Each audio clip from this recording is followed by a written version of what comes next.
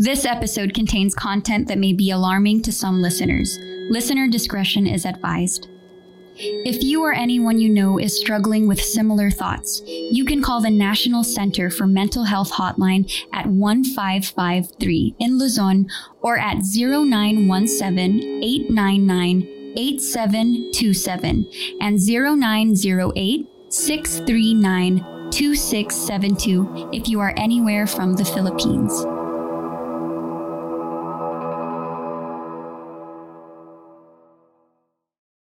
Hello?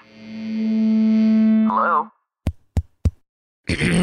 Podcast Network Asia.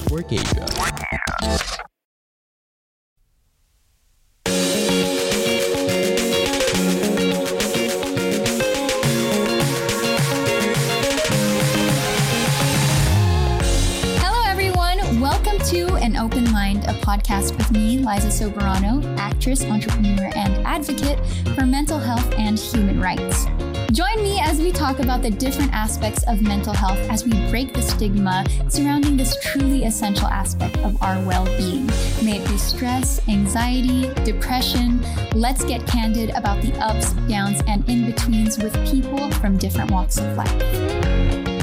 And I know that a lot of you guys are tuning in right now from all over the world, so I just wanted to give a quick shout out to all of our friends in the US, UAE, Singapore, Hong Kong, and Japan, and of course, the Philippines. What's up, everyone? I hope everyone's enjoying this podcast, and please let us know how you're feeling. Do join in on the conversation, and don't forget to tag us at MindYouMHS and use the hashtag An Open Mind with Liza Soberano. And thank you guys so much for all the love and support.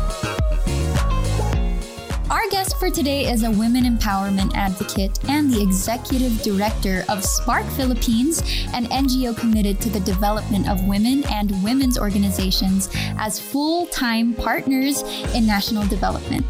Please welcome to the show, Maica Teves. Thank you for having me. Thank you so much. Liza. I really appreciate that you're here taking the time out to talk to us about mental health. So thank you for that. But let's start our interview by getting to know each other. I just want to know how you are. How are you today? Well, I'm very nervous. The average person ranks public speaking higher than death. And the average person is me. But I'm here because we're here to discuss a very important topic. That's one that's very close to my heart. Mm-hmm. I'm very proud of you, even though we're not that close yet. And I'm really happy that you're really facing your fears and being brave to talk about something that really means a lot to you. And I'm sure will mean a lot to our viewers. So thank you for that. I just want to know, what's been keeping you busy these days? I know that you work at Spark, so that's probably something that consumes a lot of your time. How do you cope with, managing, being part of that NGO and also managing your own personal time and mental health? Well, a lot of my time now, since I got back to work, it's really raising funds and looking for programs for our communities that were affected by Typhoon Odette. Mm-hmm. I think it was very important for relief efforts, but I'm thinking more of the sustainability and the rebuilding and how we can rebuild our women's homes, our programs, how to get them back on their feet. So a lot of that is really focused on looking for programs for them now, but also our regular programs and projects and visiting different communities that we serve. And this is something that you do like on a day-to-day basis. What is a day in the life for you, Maica? Well, I think 2021 was very different as to how I think I started the year. Mm-hmm. In 2021, I worked harder than I ever did in my entire life.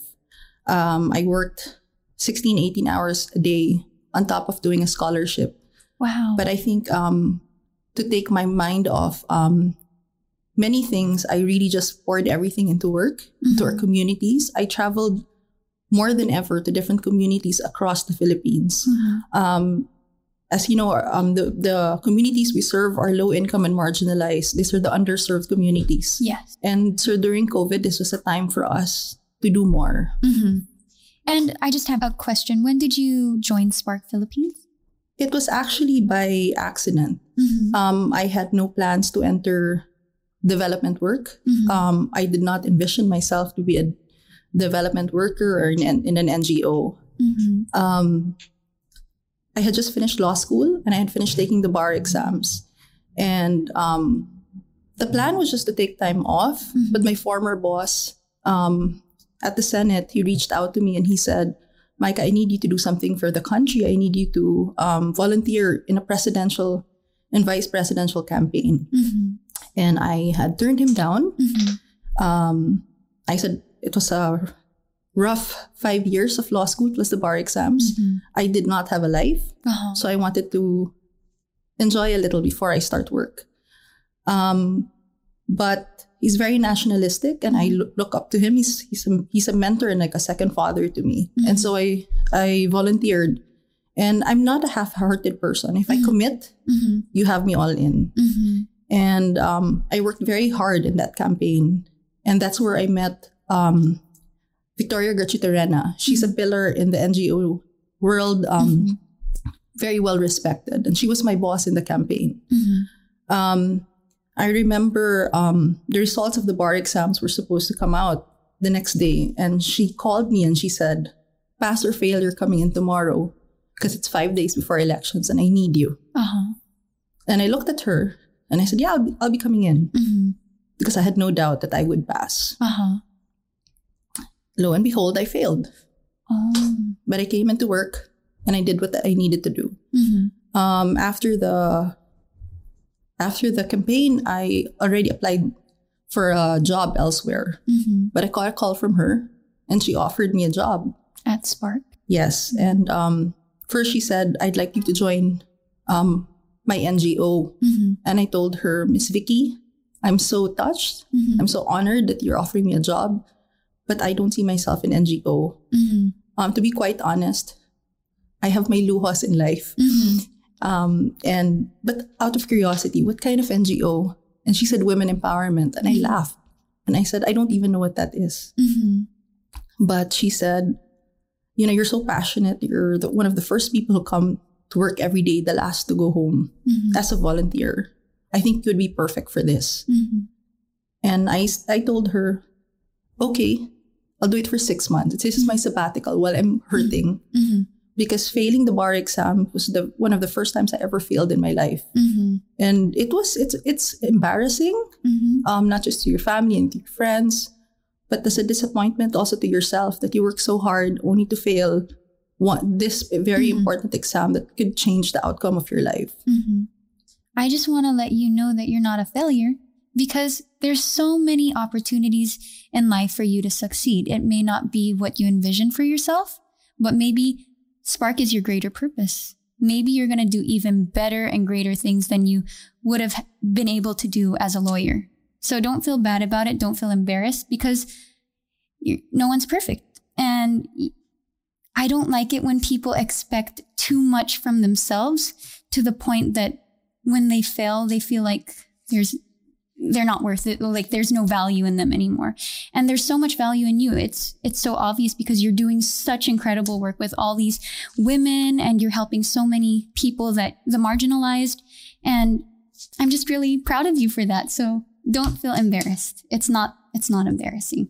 But I really appreciate that you're vulnerable enough to talk about that because like you said, you felt embarrassed about it, but you're telling everybody now. So it's a great learning lesson for you also. And thank you. Thank you so much for that. I wasn't expecting you to open up like that.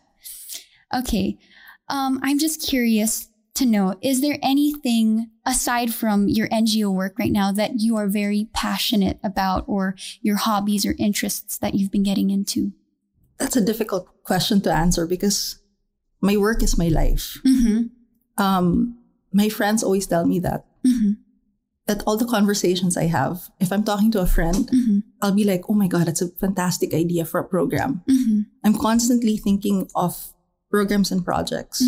I told you it was supposed to be a 6-month sabbatical. I've been the executive director. I'm going on my 7th year now. And what was supposed to be something that I think, when you talked about failure, I think it led me to something better, to my purpose. That actually helped me deal and cope with what I went through. Because going to communities, seeing what other women were going through, it made me realize Maica, you have nothing to complain about. You know, some people have it worse. Yeah. You have a good support system, and here you are given that opportunity to be of help to them, to serve them. And I took a break for the first time in 2 years where I did not answer emails. I did answer some work calls. But yes. You couldn't help it. Yes, but I am advocacy never stops. It's a different kind of job, I would say. So, admittedly, I don't have work-life balance in as much as I would want to. That was actually, I was about to ask you, because you said that work is your life and that's like all you've ever been doing. How do you ever focus on yourself? That's good you mentioned that, because in 2021, I really worked to the point of exhaustion. And a couple of my friends apparently wanted to organize an intervention. For you? And I found out about it because they felt I was working too hard and I was just taking on too many things. I would be in Makati today, but I'd have to be in Bohol the next day. I'd be in Bohol for a couple of hours, run programs and this and that, and fly out again and do something else. And I wasn't sleeping. And on top of that, I was doing a scholarship, which I'm very proud about. So that was really how 2021 was like. And I think my mentor told me, Maica, you have to step back and take a break because, you know, you can't pour from an empty cup. Yeah, that's true. And sometimes you forget about yourself. And I see it. Every time I see you, I always tell you, you lack sleep, which is true. That is so true. I always say that there's no love to give when you do not take care of yourself first, right?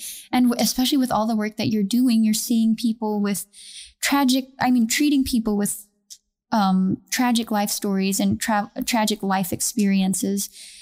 I'm pretty sure you're like absorbing all that energy also. And it's really important to take a step back and also prioritize your mental health so that you can also be a better advisor, a better worker for all these people that need your help. Okay, let's switch gears a little bit, and I want to get a little bit more up close and personal, although I feel like we already kind of touched on that. I just want to ask you about some of your, because this is a mental health podcast, some of your mental health struggles that you've been dealing with. Well, you know, mental health has always been something I think, even from a younger age. We all go through different experiences, whether in college, whether the difficulties of law school, the pressures of work, it's always been there. That is why I made it a conscious effort in 2019 that we would do programs on mental health. And as an organization, we had never tackled mental health before, but I made sure that I could intertwine it with advocacies that we believe in. So we focused on single working mothers, the mental health of single working mothers. We focused on the mental health of members of the LGBTI plus community and supporting the supporter.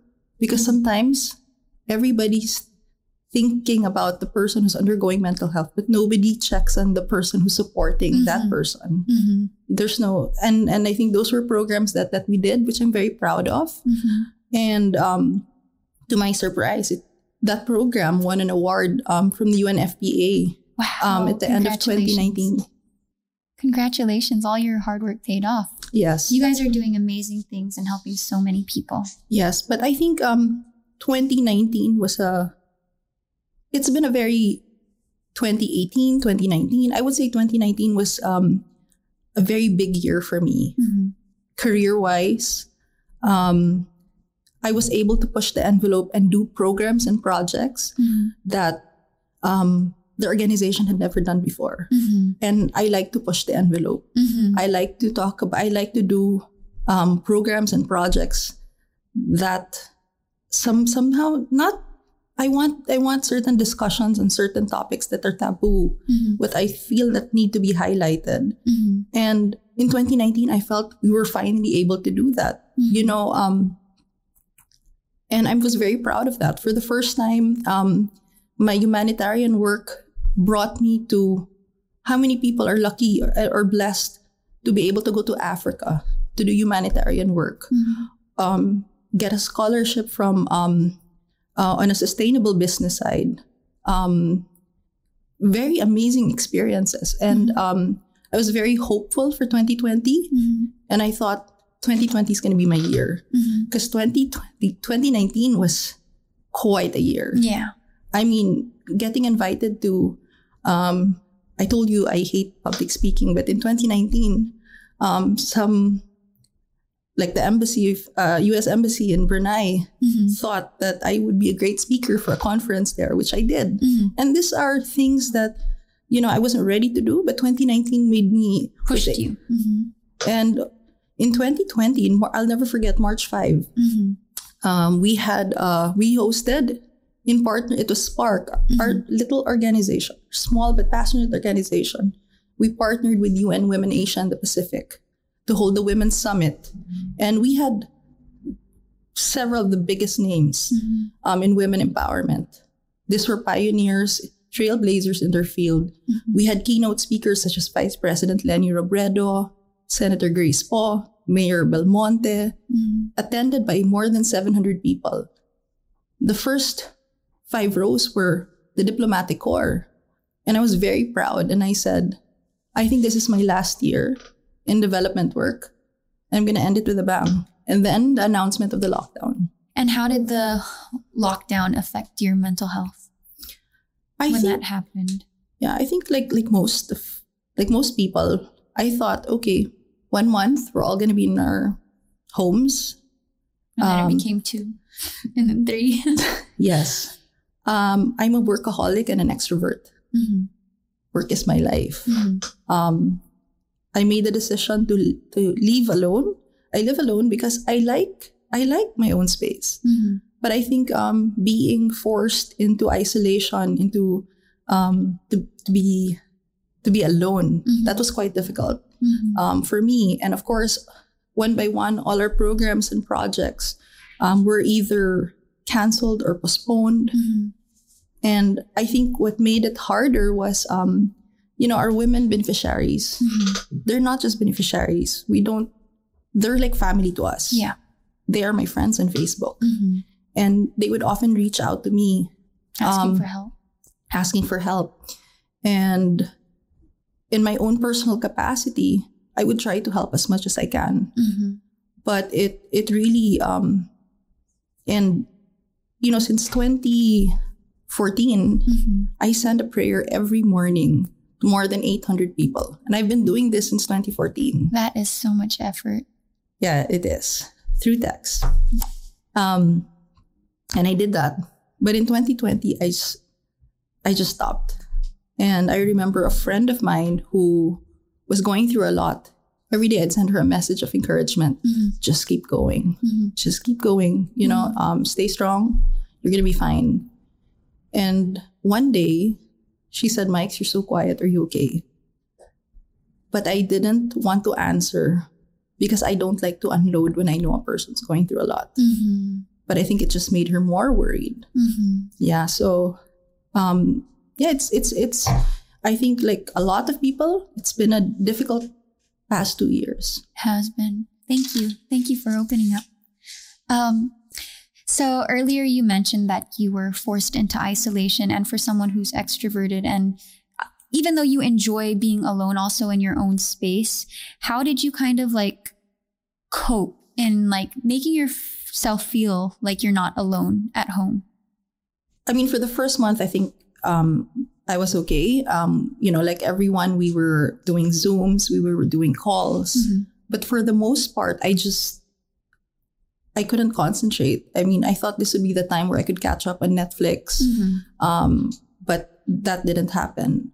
I went through an 18-day stretch where I wasn't sleeping and eating. Why? And I don't know, my anxiety levels were off the scale.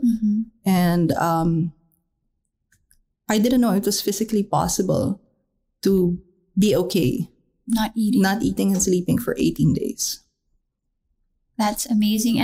And can you share a little bit more of what that experience was like? How did you like turn that around? A friend of mine who was very worried, she finally messaged me and said, you better take my call because I'm very worried. And when I took her call, I told her, yeah, I'm not okay. And I think it was for the first time she had heard me say that. And she said, I'm going to go see you, Maica. And when she saw me, I could see her face because I had lost, I think 35 or 38 pounds. I didn't know about, I knew I wasn't in good shape, but I didn't realize, like, for somebody who I normally see all the time, the shock in her face. And I'm very happy that, very blessed that I have friends who really sought me out, who went to see me and who constantly checked on me until she knew that I was in getting better. And how did, what was that process like? How did she kind of push you to start getting better, to start coping, to start eating again? It was more of like visits or sending food. But I think my turning point was when we were constantly helping the women.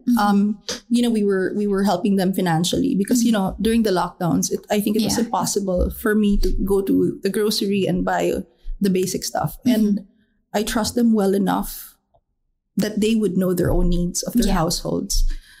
But, from somebody who went to take up sustainability, that's not sustainable. It isn't, yeah. And also I believe in the dignity of labor and earning your own keep. And this is why I'm in women empowerment. So it was also during that 18-day stretch that I created a program. Even in my depression, I was thinking of ways, how can we jumpstart our programs? And I reached out to several partners.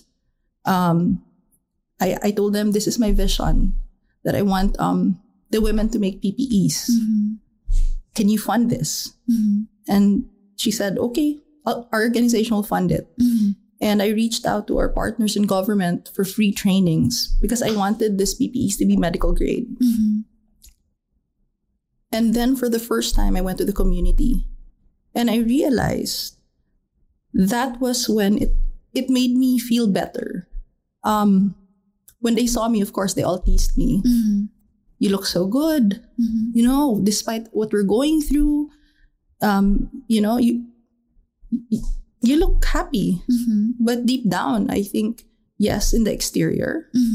But I think depression is an everyday battle. You go through it every single day. Yeah. But at that moment, in the facility, in the sewing center, when I saw the women go out of their homes, go to the facility, want to learn how to make PPEs, and really master their craft in 3 days, and be able to find private sector partners who bought the PPEs from them, and for them to be earning again, that brought me so much happiness. And I'm very proud to say that these two facilities that we started, both have earned more than 3 million pesos each. And that's something during the pandemic. It's a big thing. It is. And it's given the women some sort of purpose. Yeah, I see that in them, for not just for them, but also for their families. It's like a driving force also for them. That's great. And I love how you mentioned earlier that you're a workaholic, but also like it could be your cause of stress, anxiety, because you're not able to focus on yourself. But it's also your sense of like comfort, right? Like when you started realizing all the good that you were doing because of your work, you were able to appreciate all of that hard work that you put in that took your mind off of focusing on yourself as well. And it's just really, I'm amazed at how you're able to cope without even like seeking any help, which is amazing because you have that consciousness, that level of awareness, and you're able to redirect or navigate your emotions and to find a better purpose. So congratulations on that. Moving forward, What is it so important for you to share? Why is it so important for you to share these experiences with others? I think it's important because I want to normalize the conversation on mental health.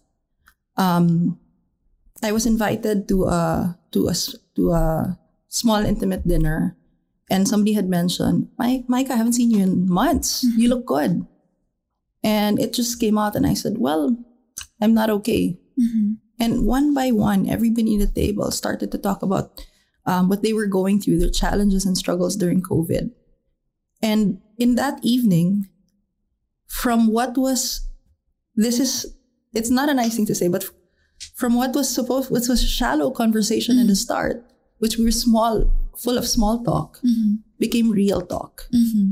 And I realized all it starts is one conversation. And also because I feel that I also don't want anybody to go through what I went through. You know, when you feel isolated, trapped, and you don't see the light at the end of the tunnel. I think it's important to talk about it in safe spaces. So you're able to get, the support that you need. To overcome whatever you're going through. Okay, Maica. So here on this show, we usually have our guests take a personality test so that we can kind of get to know them a little bit more about this before the show. But I just was curious to know if you found out your result. Yes, I did. Okay. So what Maica got is ESFPT, which is an entertainer.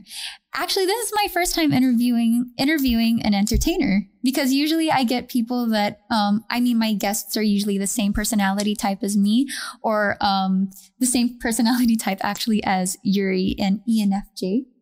So I'm quite interested in getting to know a little bit more about ESFPT. So it says that entertainers love vibrant experiences, engaging in life eagerly and taking pleasure in discovering the unknown. They can also be very social, often encouraging others into shared activities. They live for each second without hesitation. As for their strengths, entertainers are said to be bold, original, practical, observant, and have excellent people skills. Though on the flip side, they are also said to be sensitive, adverse to conflict, easily bored, poor long-term planners, and unfocused. Do you agree or disagree with any of these? Well, I agree about the sensitive part because I'm very, I don't accept criticism very well. A friend of mine told me I'm very hard on myself. I don't, when something is said, it matters a lot to me what people think. If you go through avoid conflict, that is so me. As much as possible, I will do whatever it takes to keep the peace. I always think of the bigger picture. But on the bad side is that I'm like a pail that just keeps filling up. Yeah. So people don't understand also when I distance myself and they don't realize it's a lot of things. But that just naipon over time. Yes, which I should have said something from the very start. Yeah. I'm actually the same, but I'm not the same personality type, but see how we kind of have things in common. Can you recall any specific instances in your life wherein these qualities manifested? Yeah, I think one of the strength was somebody who's very bold. Yes, you are. And who is very good with people skills. We're a very small organization and people often wonder how we're able to do the work that we do. That's because we're very good in making partnerships, working with different people. And I said I like to push the envelope. In 2018, we wanted to do a Mindanao Pride March in Cagayan de Oro. And a lot of people said, don't do it. I had sought different meetings with diplomatic missions. And they all came back to me and said, Maica, if you do it in the Visayas, we will support you. And I said, no, I want Mindanao. And some of them said, Maica, we're already giving you the support to support your program for something in the Visayas. But I said, no, it's Mindanao or nothing. Why was it so important for you to do it specifically in Mindanao? Prior to 2016, I'm ashamed to say this, but I was homophobic. And one of my colleagues at work who identifies as a gay Mindanaoan, he made me realize in one evening how wrong I was. And I think I'm not just an advocate for it, but I'm a nurturer. So much so that I did so many meetings. And I remember I met with a diplomatic mission. And I remember the person across the table told me, Maica, you're so passionate about this. I feel like you're going to cry. You really want to do this. And I told her, I really want to do this. And they funded it and we did it. It wasn't easy, meeting with local government officials who are not really in the advocacy and bringing them in. You had Senator Risa Ontiveros earlier. She flew in to join us. For our very first march, we had 2,500 marchers. And I think at that moment, I realized, looking around, looking at everybody, that's when I realized what love is love, what it really meant. I mean, that's just one program. We have Respeto Naman, which is the Me Too movement of the Philippines. We have the Don't Tell Me How to Dress exhibit. I like that. Our organization brought it to the Philippines. It was an exhibit of clothes, clothing worn by women. I know that. Girls. Women that were sexually abused. And unfortunately raped. When we first started it, I said, you know what, we'll do one day, half a day forum. That's all I'm comfortable with. But I had a meeting with a rape victim survivor. And I said, the worst thing ever. Apparently, the worst thing you can tell a rape victim survivor is, but you're okay now, right? That's why I'm in women's economic empowerment. I'm a very positive person. I try to not go through sad or negative emotions. So I didn't want to go into gender-based violence. But after that meeting, in the car going back to the office, my project officer, he said, Ms. Mikes, why are you so quiet? And I told him, we're not going to do a half-day forum. That's such a great injustice to all of them. If we're going to do this, we're going to do it right. I knew I didn't have the right messaging for it. That's not my strength. So we met with different people. I remember we met with a big ad agency here. And I told them about my idea. And I needed a name for this gender-based campaign. And I made a presentation and they said, Maica, this is fantastic. How much is your budget? And I said, I don't have a budget. I'm asking you to do this for free. They looked at me and they said, we'll have to bring it up to the top, but we'll let you know. I was with Vice President Lenny Robredo in Zamboanga when we were implementing a program for a women's economic empowerment program there. And she had offered, because this was a campaign that had no money, she offered her job as a public prosecutor when she was at the public attorney's office was to help women. And she said, women who have gone through these experiences. And she said, I'll give you a platform. Why don't you launch this at the office of the vice president? Thank you. I would, okay. We now have few pieces. I reached out to a diplomatic mission and I called the ambassador directly and I told him, this is my vision. And he said, okay, trust your vision. But at this point, it was all little pieces. And then the ad agency came back and said, we're in. Wow. And then the biggest thing happened. UN Women reached out to us. So I prepared for the pitch of my life. But when we went to their office, they were pitching to us to be a partner.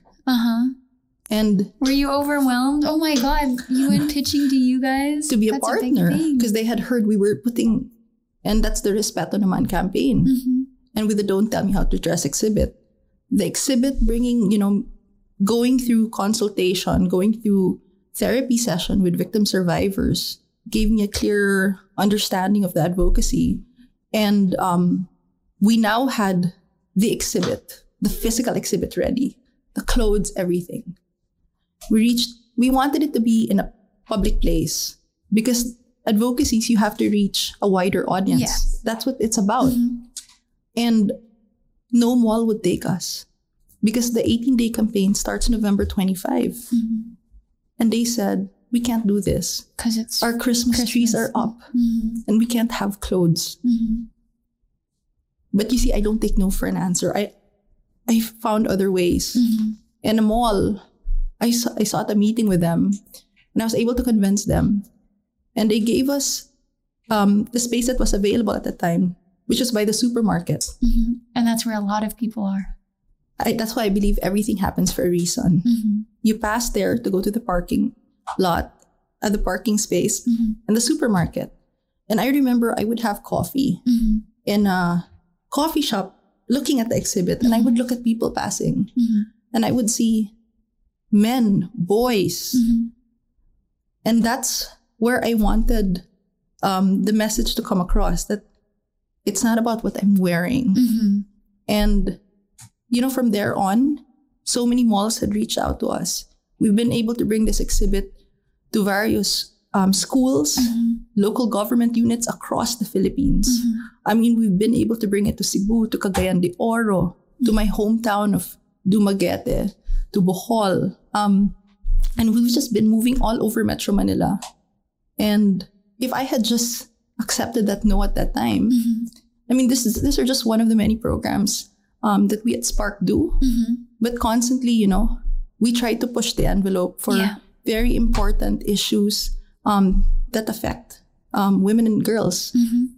Thank you so much for wanting to start conversations that nobody else wants to start because they're too scared to. Thank you for pushing everybody's boundaries, because we wouldn't be here today without you and Spark Philippines. So congratulations and continue on the amazing work. Thank you so much. I actually saw that exhibit on social media. I think, was it 2020? I think during the pandemic, that's when I saw a lot of like pictures of that happening. And when I was reading it, because they also had stories right next to them of the victim's experience, I was crying just looking at everything, because I myself, I know a lot of people who have experienced sexual abuse, rape, and it really isn't about what they're wearing, how they act. A predator will be a predator because they are a predator.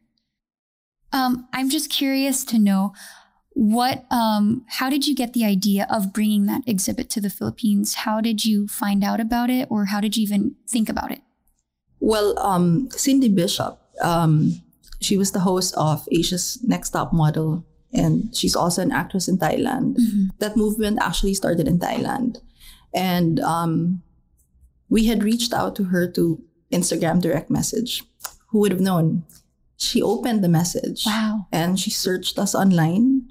And, you know, our organization and her had a meeting, and we just moved forward. And I'm very grateful to Cindy for lending her voice. You know, she flew to Manila. And we had to launch it in this mall, to launch it at the office of the vice president, to have different forums to talk about the topic. I'm very grateful to people like her. Many people have the platform, but they don't use it responsibly. I'm very grateful to people like her who help us. And basically that's how it came about, that campaign. Wow. Okay. Congratulations again. And I'm so thankful to Cindy also. You know what? I actually experienced that too, wherein people reach out to me because of this podcast I was telling them. And we learn so much about people's experiences. And it really drives our passion and our purpose in doing this podcast. So I understand why you're so passionate about the things that you do too. And it's great that you're surrounded by people that believe in what you do too. You're very fortunate for that. Okay, Maica, we're not letting you go just yet. This is the last, but my favorite portion also of this podcast. It's called Question Bank. So basically, it's just a bunch of questions that we got either online, and it's for me to get to know you a little bit better and your opinions on things. So my first question is, what's a quirk of yours that only a few very important people in your life know? I have the same breakfast every single day when I'm home. You do? What is your breakfast? I have 2 soft-boiled eggs, 2 pieces of toast, and black coffee. Is there a reason why that's the same breakfast you take every day? Because I'm very methodical prior to the pandemic. I follow a schedule. I'm up the same time every day without an alarm clock. Wow. I clock into the office more or less the same time. I aspire to be like that, to wake up without an alarm, because I hate the alarm. Okay. Who is a historical figure you most admire and why? Without a doubt, Ruth Bader Ginsburg. She is, I think, the foremost champion of gender equality. Her work as a lawyer, as a judge, as an associate justice of the Supreme Court, her fighting for equal justice changed the landscape of the United States, more importantly for women. She fought for values that I also share. Equal pay for women, LGBTIQ plus rights, rights of immigrants and undocumented persons, rights of people with disabilities. And I think that's a life well lived. Who is the single best person you have ever met and what makes them the best? I've met many amazing people in my journey, especially in the last 2 years. I think in this past 2 years, I've realized who are my true friends. And I think in your difficult times, you really realize what's important. But if I had to choose one, that would definitely be Amina Swanepoel. I first met Amina at a conference in Ateneo. She's the executive director of Roots of Health. And she is a big advocate for sexual and reproductive health and rights. And I've never been in a room when a speaker was so powerful that I looked at everybody and everybody was engaged. And in other speakers, most college students were chit-chatting, but she had them all. And I remember I was invited by the Embassy of Sweden to attend an orientation to apply for a scholarship for a program. And I finally met Amina in the flesh. And when I saw her, they say don't meet your idols because it will ruin it for you. But when I met her, we had such a nice discussion and we had exchanged numbers. And at that moment, I found out she was an alumna of the scholarship. And I told myself, no way am I going to apply because I'm not in the caliber and the accomplishments of that woman. I had a good time at this orientation. I met new people and that was okay. But to my surprise, Amy sent me so many messages telling me, you're amazing, you have to apply. And I just brushed it off. Until the day of the deadline, she said, Maica, please apply. And I did. And I got in. And we became very good friends even after that. And I think one thing I admire about her is it's not just a professional. We work a lot together in different spaces. But she was also one of my very first phone calls when I was very quiet to check on me. And every now and then, we have conversations. And to me, she's a complete rock star. And I would say one of the biggest women empowerment champions in this country. Okay, so this is our favorite question now to ask everybody. What is one thing that you love that you think other people hate? Or what is one thing that you hate that you think everybody else loves? Wow, that's a tough question. Everybody says that. It is. It's a very... Oh, wow. I don't know. Well, every Saturday, I have a cleaning lady who comes in, but every Saturday I clean again. After she cleans? And I like the smell of like the kitchen, cleaning stuff in the air, like after I clean. Yeah, I think that. It's funny because I do that too. So I'll be cleaning and then sometimes Enrique cleans with me in my room and he'll clean an area and then I'll go back to it and clean it and he'll get so upset. He's like, I cleaned that already. And I was like, it's not cleaned how I imagine it to be cleaned. And he'll be offended because he feels like he did his best, but I'm like, your best is not enough for me when it comes to cleaning. So I totally get where you're coming from. Thank you so much, Maica, for this very educational and enlightening interview. I'm really glad that you were so vulnerable and open, and you were able to share sparks and your personal mission in life for the women and children here in the Philippines. And I really have a high respect for everything that you do. So thank you so much. And is there any last message you would like to give to our listeners? For me, I think I'd say that,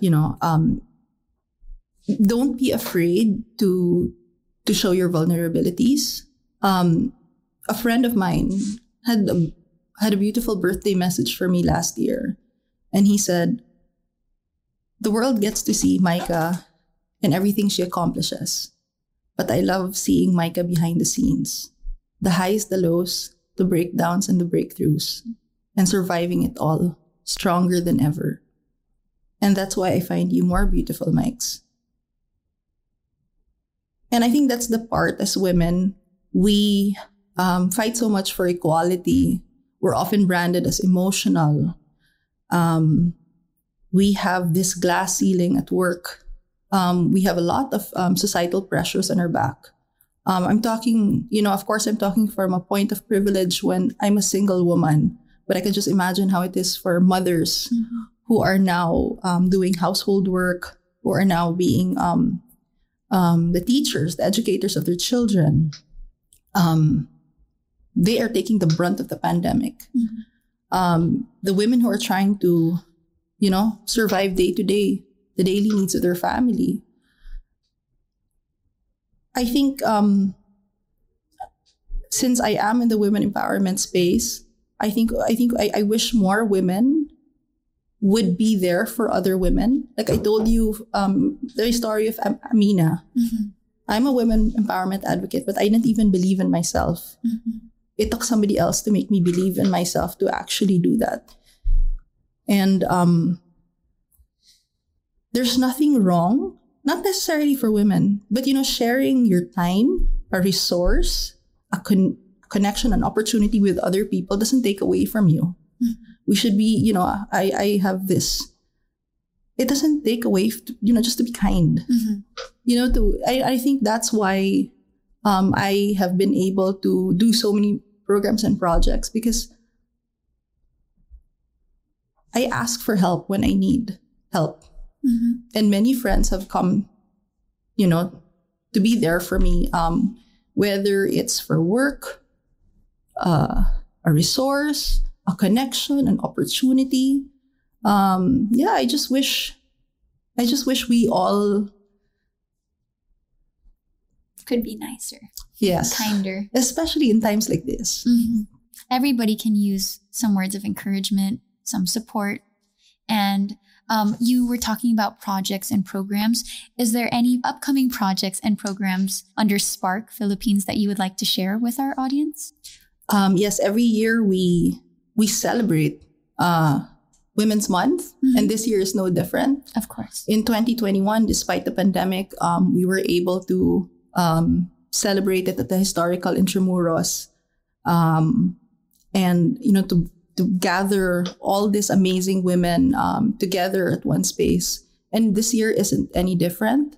But like I said, I like to push the envelope, and I think this year the topics are a little bit more serious, but I think these are discussions that need to be brought into front and center. And I'm just very glad that we have several partners along the way who've come. I mean, we're in the early stages of our planning, but things are getting together. But I really hope you can follow our social media pages for that. But more than that, we are always open to any support or help specifically for the communities we serve, especially two areas that were affected, where we have programs and projects. The province of Negros Oriental, which was badly hit, which is not really getting much attention. The province of Bohol. Those are two areas that I would really want to put so much focus on rebuilding efforts for our women there. Okay, thank you so much again, Maica, for being here today, for taking the time out to talk about all of this. I really appreciate you, and I hope you enjoyed this podcast. Thank you. So there you guys have it, another great no-holds-barred conversation on an open mind. And I just wanted to thank each and every one of you again for showing so much love and support for our podcast. And I really do hope that you guys picked up a lot of useful nuggets on today's show.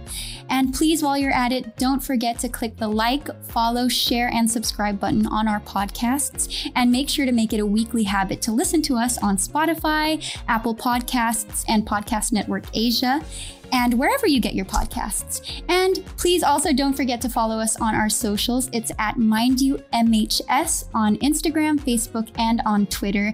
And if you want, you can also follow me at Liza Soberano on Twitter, Instagram, and I also have a YouTube, which is Liza Space Soberano. Thank you guys again so much. I really love each and every one of you, and I really love being able to do this podcast and to be able to reach out to all of you. And so join me again next week as we have more conversations with an open mind. Bye.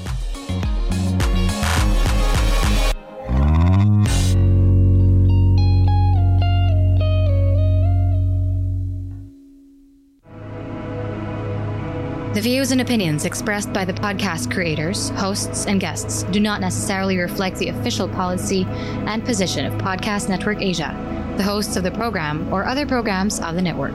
Any content provided by the people on the podcast are of their own opinion and are not intended to malign any religion, ethnic group, club, organization, company, individual, or anyone or anything.